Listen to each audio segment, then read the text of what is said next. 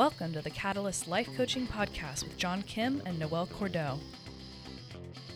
If you're inspired to begin your own life coaching practice or just want to learn a little bit more about what it's all about, visit journey.co. That's JRNI.co for more information. Your adventure awaits. So what's your Fuck It Friday? Oh, that's how we're starting? That's how we're starting. I'm not sure what my Fuck It Friday is going to be. What's your Fuck It Friday? I am taking myself on a solo date to a concert to see a musician that I really enjoy. Oh, I didn't know this. Yep. Awesome. Yep. That's a great Fuck It Friday. Yep. And also, it's going to bleed into the topic we're talking about, which is self-love and self-care and self-worth. Mm-hmm. I think I'm going to go on a really long motorcycle ride by myself, listening to music and just try to be present and enjoy that. That's awesome. You've been wanting to do that for a couple days now. Yeah, and I haven't. So Cool. Here we go. So Awesome. that's my Fuck It today. Guys, what's up? We're going to talk today about the difference between self-love and self-worth. And how to coach someone through it. Because Yes. we are coaches. I'm Noelle. John, we run Journey. John is also the Angry Therapist. Journey is JRNI.co. JRNI.co. If you guys want to hang out with us, if you want to become one of our life coaches, if you want to join us at our retreats in Asheville, North Carolina, or Los Angeles, California, you can find us on JRNI.co. Also, if you just want to be around like-minded people who are trying to live seriously. better, and listen, guys, use internet technology to create spaces from your home so you could be sharpened, be reminded, be supported by other people. Yep. We have no excuse not to be surrounded by people that are going to help us on our journey anymore. And ours is the best crew in the world. Yeah. Like, let's be honest, 100%. they're the best people. Yeah. All right. So, what's the difference between self-love and self-worth? Yeah. So, and how to coach people on this. So we were talking about this on Instagram a couple minutes ago, and self-worth to me is a stance. It's an embodiment of everything that you know about yourself from a skill set perspective. Right. And it doesn't have to be anything super magical, For example, I'm a great friend. Mm-hmm. I'm a good cook. Mm-hmm. I'm also a really fucking badass CEO. Agreed. Self-worth, right there, ladies and gentlemen. Yeah. And then self-love is kind of a deeper cut. And admittedly, that's harder for me. That's the relationship with yourself. That's dating yourself. Oh, interesting. That's when you wake up in the morning and you look in the mirror, you can say the words, I love you. I don't think I've really fully gotten there yet. I think I'm really solid in self-worth, but I think that self-love is a journey I still need to go on. I also want to say that this idea of loving yourself, it doesn't come with the finish line, meaning that it's an ongoing, and this is why I don't like that term, because it could be a bumper sticker. We love ourselves like we love other people, meaning there are good days, there are bad days, there are going to be days that you don't love yourself, and that's okay. It's cumulative and it's a process, And so my definition of self-love and self-worth is, I think self-love is the action that it takes for you to build self-worth. And I think that action is an everyday thing. I don't think it's, you take a weekend seminar or you watch a few videos. It's the act of loving yourself every day that will start to build your worth. Yeah, and I think I like putting the self-love concept in terms of the relationship, because even any relationship, whether it's colleagues or family or romantic or friends, you need to tend to the relationship with that other human. And I think we so often neglect ourselves as part of that equation. 100%. I think the relationship we have with ourselves is the most difficult. It is. It is the most difficult. It's easy to love someone. Yes. It's easy to give yourself. It's really hard to give yourself what you feel that you deserve, because many people, because of our stories and the imprints that we've had as children and the way that we were raised, don't believe that we have value or don't believe that we deserve a motorcycle ride or a concert. Yeah, So it's a practice. it's a practice. So let's talk about self-worth, which is different. Yeah. Self-worth is more of an external embodiment of yourself. And how do you coach someone through that process? For me, when I'm working with clients on self-worth, I use a process it's called mastery experiences building towards self-efficacy. So let me break down what those two things are. Mastery experiences are where you teach yourself that you're capable of something. So just like I mentioned, I'm a good friend, I'm a good cook. I have taught myself over the years that I am both of those things by engaging in behaviors, building those skill sets, so on and so forth. Self efficacy is the outcome of having mastery experiences. That's where you know that if there's something you don't know, because you've learned how to do other things, you know that you can figure out how to do the thing that's in front of you. Absolutely. How about you? How would you coach someone for self worth? I kind of bring it back to this whole idea of life, space, and container, and I think that we all have a self-esteem balloon, and for most of us, depending on the relationships that we are in, they're punctured. There's holes and they're leaking. So, for example, if you're in a toxic relationship where someone is assassinating your character or you don't feel heard or supported. It's really hard to build self-worth or self-esteem. So for me, coaching someone is first figuring out what is puncturing their self-esteem balloon. So Yeah. lopsided friendships, but it can even be being treated shitty at work. It could be doing things you're not passionate about. Whatever it is, and then helping them patch those slowly, and creating a space where self-esteem starts to grow naturally. And of course, that takes time. That's interesting. And I really like that you gave kind of a secondary path to coaching someone to self worth through relationships, because we're all surrounded by relationships. It's inevitable that we're going to have people in our lives who contribute to the way we feel about themselves. So, a really important point as an individual or as a coach is to start noticing how you feel, Yeah. especially if you're entering into a new relationship. And if you've been kind of skirting along and you feel pretty good day in and day out, you look in the mirror and you're like, hey, sexy, what's up? And then all of a sudden you're in this relationship and you're starting to feel like your self-esteem is chipped away at, or your body image or your intellect or your goals are starting to morph to support somebody else instead of your own.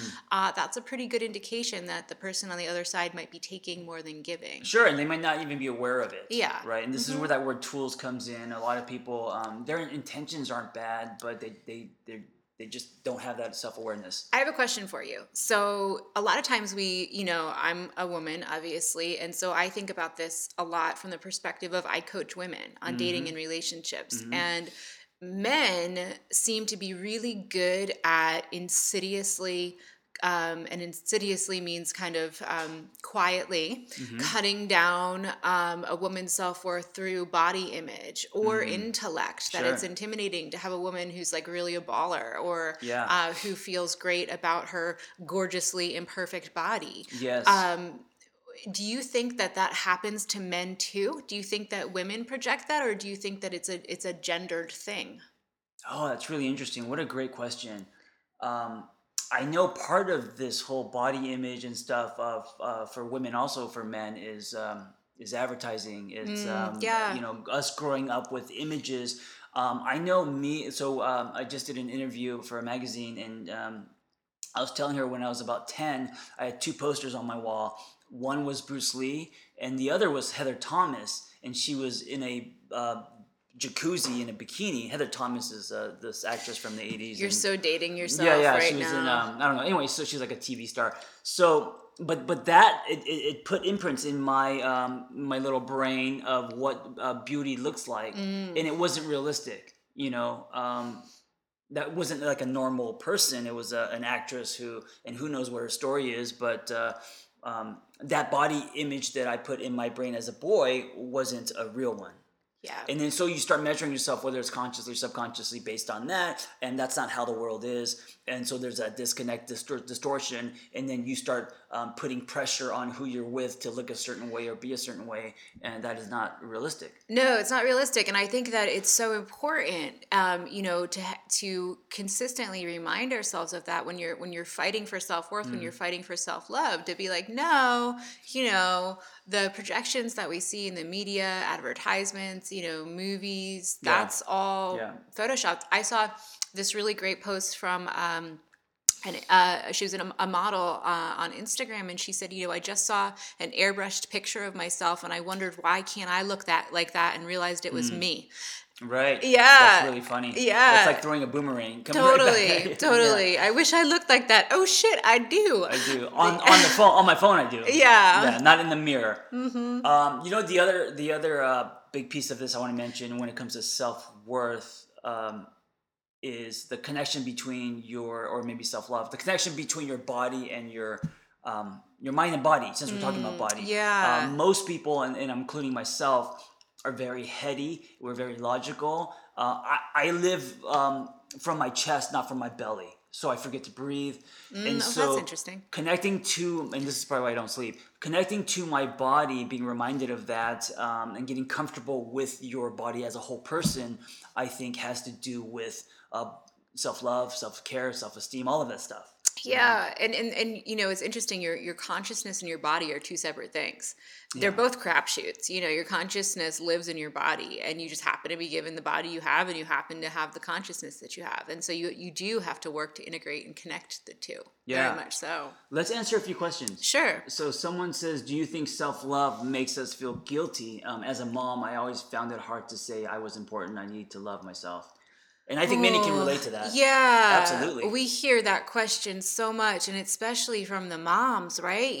God bless you, moms. You're in charge of these other little lives, and thank you for being a good mom. I think that you have to put your own oxygen mask on first, no matter what your responsibilities are. Sure.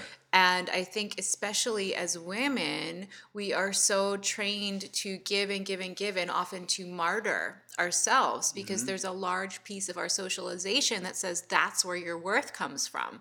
It's in martyring yourself. So, I know I experienced something this week where it was Monday, and I had stuff that I really, really, really, really, really needed to get done for work in my mind. And I really wanted to go work out. And the working out would have been really important for me to do, for myself, for my body, for my stress levels, for my mental clarity. And instead, I stayed and worked. And I felt really crappy. Right. And I think it set me up for a week where I just felt tired and drained. So understanding that giving to yourself actually makes you better is something that especially women need to start flipping the script. So working on yourself, giving yourself self-love, self-care is going to make you a better mother, better entrepreneur, better friend, better lover. And I think a lot of people don't see it that way. They think they're being selfish because they're spending time on themselves. But they're actually being selfless because they're making themselves healthier, better for other people in their lives. 100%. And especially, as a mom, you want to model for your kids what it's like to take care of yourself.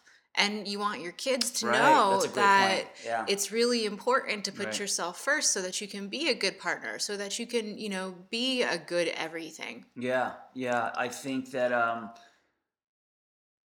setting yourself up for an example, especially with kids, showing them what self-love, self-care looks like is more powerful than just telling them. Yeah. Right? So actually living it. But that's very helpful, I think, for parents. Absolutely. So let's do a quick recap of what we talked about. We were talking about the difference between self-worth and self-love, where I think we established self-worth is this stance of knowing all of the things that you're really good at because you've earned it. You've earned that knowledge that you're really good at certain things. And then self-love is the deeper cut of the relationship with yourself. And then how do you coach people towards it?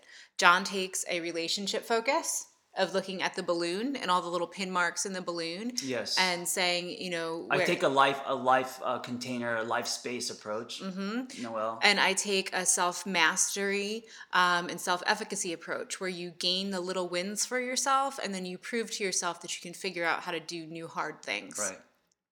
Yeah.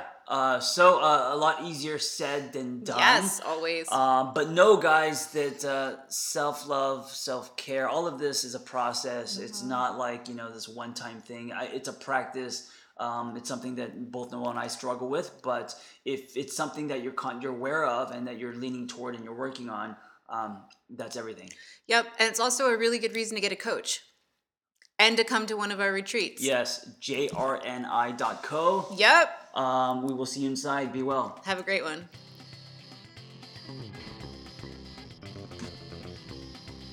Thanks for listening to the Catalyst Life Coaching Podcast, brought to you by Journey. If you'd like to learn more about what you've heard on today's show, visit journey.co. That's jrni.co. And request more information about the Catalyst Life Coaching Intensive, or just keep in touch.